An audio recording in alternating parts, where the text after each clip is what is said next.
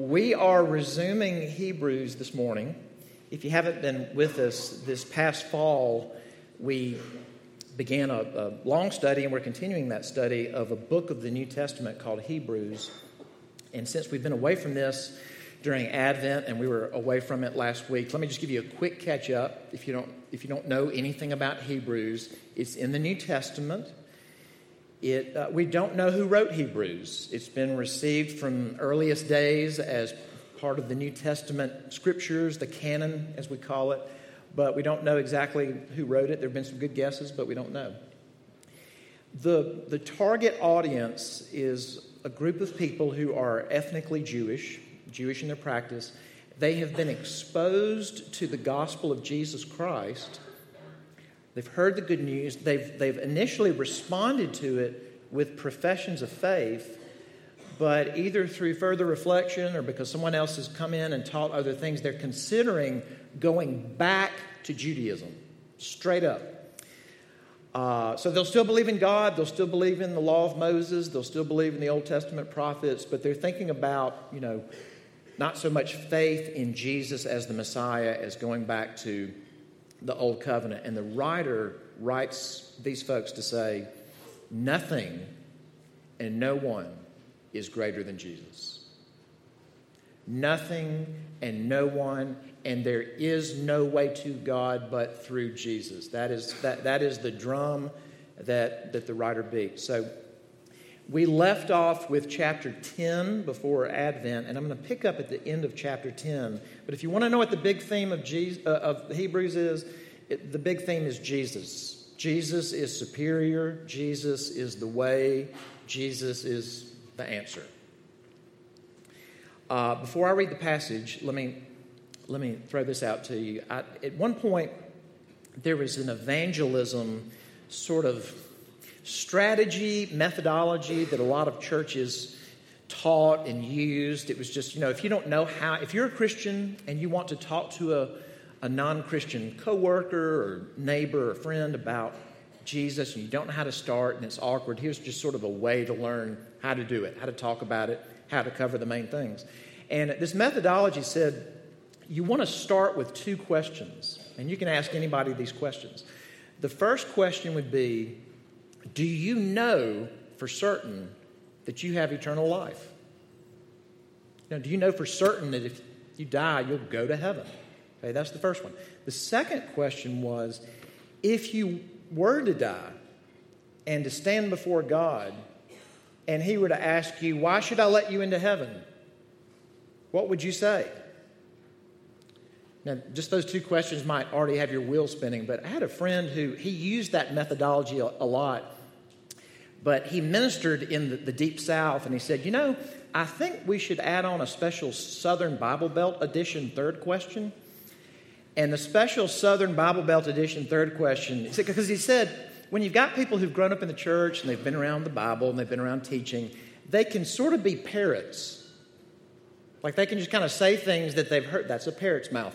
They can just kind of say things they've heard people say, so they might know, if he said, why should I let you in? I might say, because your son died on the cross for my sins. So the special Southern Bible Belt third edition question would be, well, then what if God said, well, so what?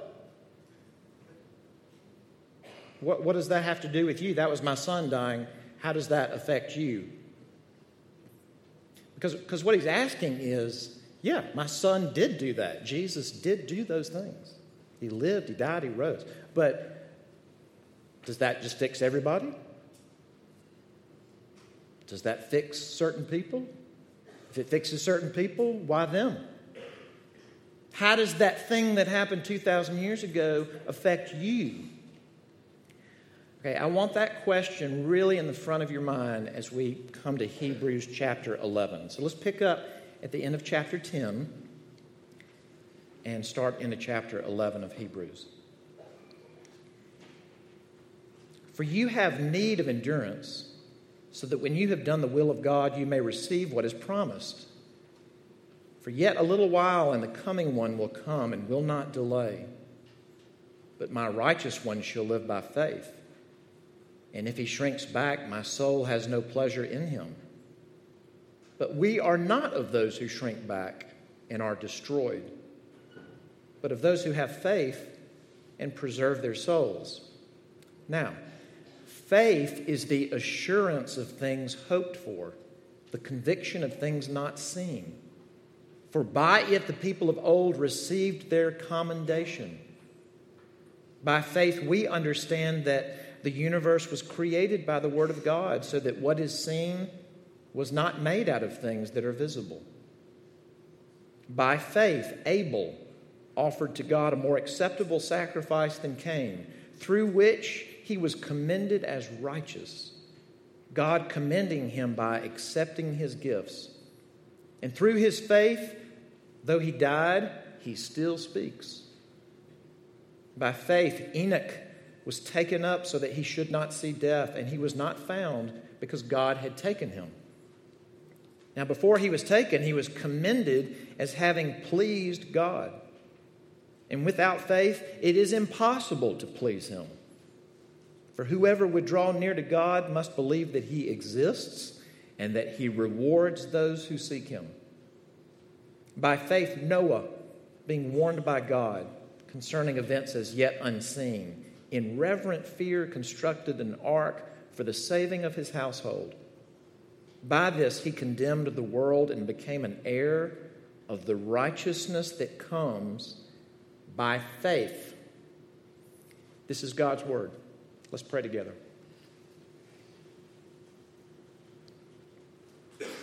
Our Father, thank you for the word. Thank you that you used real people and put on their hearts the very thing that you wanted us to have. And that it can have their personality in it, and yet it is your word. Thank you that you've preserved it. Thank you that it's come to us. Thank you that we have translations in our language and tons of access to it. But Father, we still need you to open our ears and open our hearts. So we pray that you would do that, and we ask this in Christ's name. Amen. Have you ever had a friend or maybe a family member that they had done so much and they had experienced so many things that it's really hard to wow them about anything? You ever known someone like that? Like they've just been to so many places, they've done so many things, or maybe they're so good at so many things, it's just hard to share something with them that wows them, which makes you want to find something to wow them. I remember at one point, when I was living in St. Louis, my pastor is a very accomplished hunter. And so I go hunting and I get nothing. And he goes hunting and he always gets something. And just kind of across the board, big game, small game, everything. And so I just remember he would share the most incredible stories about when he would go hunting. And I had no stories. So I remember this friend of mine told me that he was dove hunting. And a dove was coming right at him, and it was at just the right speed and just the right arc that when he shot this dove, it died, and he caught the dove that he... Sorry about that. Sound effects. He caught the dove that he shot, and I thought, okay, I've never heard of that in my life. And so, I didn't do it, but I'm going to tell him about that because he loves hunting, and I think that will impress him. And so next time I saw my pastor, I said, listen, you're not going to believe what this friend told me. He's out dove hunting. This dove's coming in just the right speed, just the right trajectory, pops it, and he caught the dove that he shot, to which my pastor said, man, that is something. I've only done that a couple of times in my whole life. Forget it. Yeah. Which I know was true. When I think about people, I just think that must have been the experience of the apostles with Jesus. And I don't mean that Jesus in any way was arrogant or full of himself, quite the opposite, but I just mean they just saw him do such one-of-a-kind things, that he would heal people, that he would raise the dead, that he would produce food from a few fish and a few pieces of bread. How do you impress Jesus? And did you know that in the Gospels, there's only 2 times where it says that Jesus was wowed about something. Where it says that Jesus marveled at something. Now that should make you curious about if you can raise the dead, if you can read people's minds, if you can produce food out of almost no food for thousands, what wows you? Now, I'm going to tell you the second one in a bit, but let me tell you the first one. The first one was when Jesus went back to his hometown of Nazareth. And he looked around at the townspeople that he grew up with, and they don't believe in him. And it said he marveled at their unbelief. He said, in fact, this is actually a confusing passage. It says he could only do a few miracles there. That messes with us. He could only do a few miracles of healing there because of their unbelief. He marveled at their unbelief. There's something about us that in the face of God showing us things, revealing things, becoming man and coming to us, that our hearts can be so stubborn and dark and unbending that it actually makes God incarnate go, wow, you just will not believe. And I want to war against that this morning. I can't make you have faith, and here's the mystery. You can't make you have faith. Faith is a gift.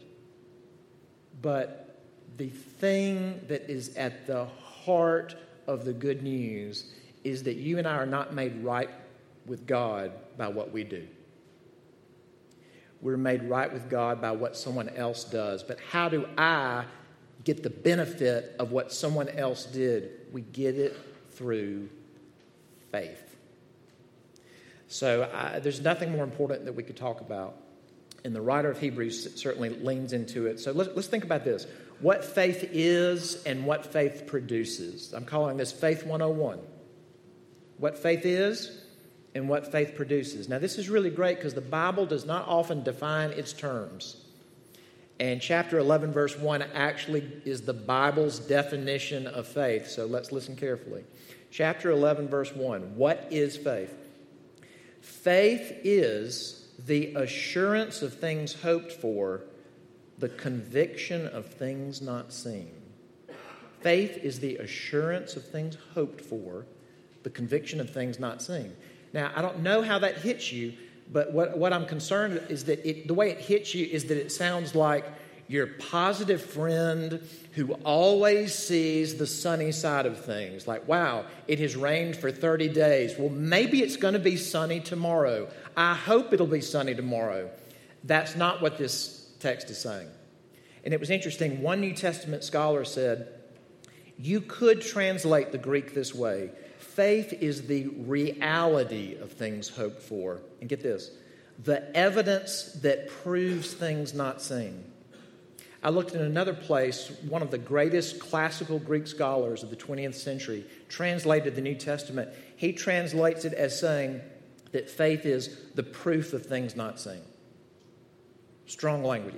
It is the language of not kind of pie in the sky, I sure hope so, but a disposition of the heart that knows this is true and it's real, and it receives it as such. Two big targets of faith. Let me read it again. There's the assurance of, or the reality of things hoped for, the conviction of, or the evidence that proves the things not seen. So the two big places where faith aims is things that have not yet happened, things that are not yet seen. Those are the two big objects of faith. Things that have not yet happened.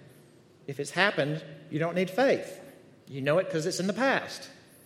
Things that have not yet happened, things that are not yet seen. We live by faith, not by what fills in the blank. Sight. If you can see it, you don't need faith. So here's a working definition. Faith is a response of the heart. Now, when I say heart, don't think emotions only. It includes emotions. The heart is the real you and me. The heart is the command center of our whole lives. Whatever you're saying, the real you, that's your heart. Faith is a response of the heart which not only assents to or agrees with, but trusts and acts upon what God reveals. Let me say it again.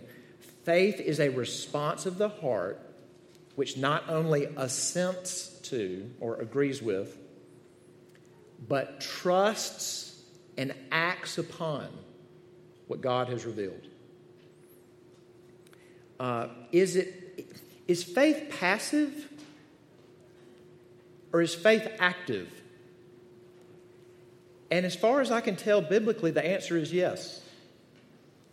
Let me try to give an analogy. Now, no analogy is perfect, so this one has problems with it, but here's an analogy. I'm seeing more and reading more and hearing more about people using fasting for their overall health. Like you'll hear people talk about intermittent fasting, periodic fasting, and it's not really for like religious reasons or contemplative reasons or penitential reasons. It's just part of health. All right, if you practice intermittent fasting, let's say that you say every 2 weeks I'm going to fast breakfast and lunch and then I'll have supper that night. All right, if you do that, is that active or passive? Yes. It's active in the sense that you are being intentional. You're doing very particular things out of your conviction and your trust in what you know about the body and how you believe this is going to affect your health. But it's passive in the sense that what is fasting? It's not doing. It's a not eating for the benefit of the body. So is it active or passive? It's both. Faith is like that. Faith in its core is not what I do. I do things out of the faith I have. Responses, behaviors. But faith is not me doing. It's receiving and trusting. And then out of that I act. Lots to think about here. Here's the big one I want us to consider. So often when we're together and we're looking at what the Scriptures say about our lives, something that we keep coming back to is that Scripture calls us to do things that at first blush it can sound like, oh, this is this new thing that I need to have in my life. But if we'll stop and think about it, it's calling us to just reorient things we're already doing. For instance, Scripture talks about meditating on God's Word, meditating on what God has said. So you can hear that and think, oh, wow, I've never been a meditator, but I guess I need to meditate now. We are meditating already. When you and I worry and we're just going over something in our mind and we start to awfulize it and reflect on it and just kind of stew about it till it affects our insides and even our behaviors, that's meditation. It's a life-robbing kind of meditation. God wants you to have a life-giving meditation. When we say, hey, we're made to worship God and we come together to worship God, maybe you don't come from any kind of a religious background and you think, okay, wow, I guess maybe I've got to learn how to become a worshiping person. We are already worshiping persons. When you look at something and you look to it to give you joy and refreshment and life and identity, you are worshiping it. The stuff that you'll let your money flow the freest to is what you worship. We're already worshiping. There's life-robbing worship and there's life-giving worship. And I think the same holds true here. When I'm talking about faith, you might be thinking, okay, now I've got friends and family that are really people of faith, and I really have not been a person of faith. I guess I'm going to have to learn what it means to be a person of faith. We are already people of faith. Every person in this room has assurance of things that they hope for. That you're convicted of things that you can't see. but you're acting and making decisions and prioritizing on the basis that it's true. Let me give you an example, and I've used this one somewhat recently, but I think it's relevant. It may be that for some of you, the main obstacle to really placing your faith in Christ alone for a relationship with God and to know that you have eternal life, it may be because you've got friends or co-workers or family that are in other religions, or they're in no religion. And so you're going, hey, look, I love my Muslim friend. I love my Hindu friend. I love my agnostic friend. I want everybody to be okay. Look, where I'm coming from, all the roads lead to God. And we're all expressing that in different cultural contexts in different ways. But the way I'm approaching this is I don't want to clobber them with Jesus, and I don't want to get clobbered with Jesus, because I don't believe there's any one way. I think all the roads lead up the mountain to God. How do you know that? And I'm not asking that to be snarky. I'm saying, do you understand? Unless you have looked at the whole mountain, there's no way for you to know that that's true, to be convicted of that thing that you have not yet seen. If you and I have not interacted with souls that are already departed, who've already left the body, and said, okay, wow, so that Muslim soul and that Jewish soul and that Christian soul and that Buddhist soul and that agnostic soul, they all ended up fine. They all flourished after death, so we're all good. Unless you know that, then that is a faith commitment out of which you are acting. It's shaping your life. When the Bible calls us to faith, it's not saying, do this thing you've never done before. It's saying, you already have faith. But there is life-giving faith, and there's life-robbing faith. And the beautiful thing is what God in His Word calls you to is faith that gives life. So what does faith produce? And I'm going to be brief here, and we'll hopefully unpack this as we go. Faith, first off, it produces and it shapes your doctrine. Now, I don't know if that's a yucky word to you, doctrine, if it sounds like theology or dogmatics or something like that. But we all have doctrines. And let's go back to that example. If I say, hey, look, I'm not going to get in a big to-do about what I believe, and I'm not going to make a big to-do out of what you believe. I think we're all good. I think we're all after the same thing. That's doctrine. That is dogmatic. Look in verse 3 of chapter 11. It says, by faith we understand that the universe was created by the word of God, so that what is seen was not made out of things that are visible. Well, we can't say that. We don't know. We don't have video. That's right. But everybody makes claims about the origin of the universe. So what is the writer doing? He's putting his cards on the table and saying, yes, we don't have video. We don't have just lockbox proof. It is by faith that we don't just theorize, but that we know that God spoke every molecule into existence, not out of pre-existing matter. He spoke existence into nothing by the word of His power in the space of 6 days, and all very good. We know it by faith. Years ago, when Carl Sagan, the astronomer, when he came out with the work Cosmos, it was both a book and a TV series. He started the book by saying, the cosmos is all there is, all there ever has been, all there ever will be. That is a faith statement. So yeah, your faith forms your doctrine. Look, there was a book that came out several years ago by a writer for the New York Times, David Brooks. You may have heard of him. He's spoken in Greenville before. Listen to this, and this actually overlaps with last week's sermon. If you weren't here last week, we looked at a passage from the Gospels where you've got two sisters in a house. Jesus comes into their house. One sister is sitting at Jesus' feet, and she's listening to him. Jesus commends her for doing that. One sister is very busy serving, very distracted by lots of things.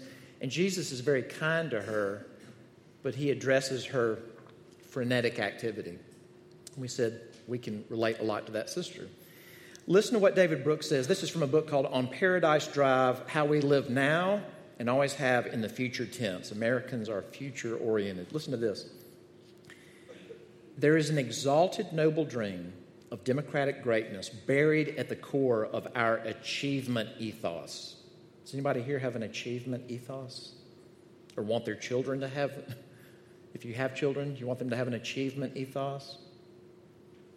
He says, there is an optimistic faith in the basic goodness of every individual, and it will show itself when the obstacles to achievement are removed, when people are given a chance to bloom.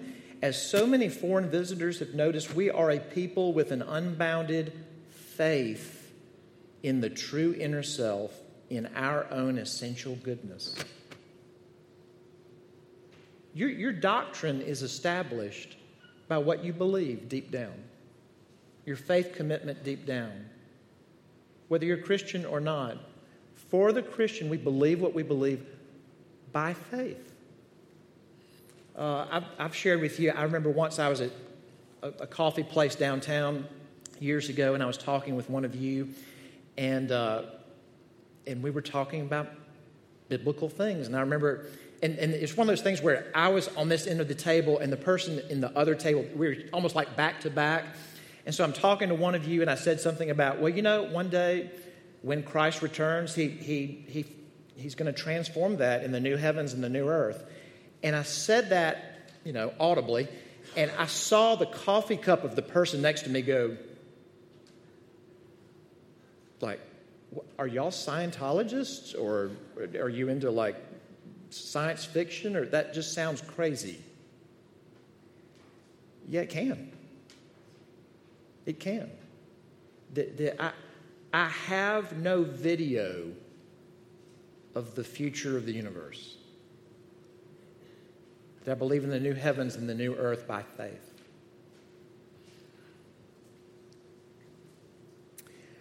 Faith produces your practice. Not just your doctrine, but your practice. Look up back in chapter 10. Look in verse 38. This is a quote from Habakkuk. An important quote. It says, my righteous one shall live by faith. Not just believe a bunch of things. My righteous one shall live by faith. Then go down to chapter 11, verse 4. By faith, Abel offered to God a more acceptable sacrifice than Cain. That's the sons of Adam. By faith, he did that thing. Look in verse 7.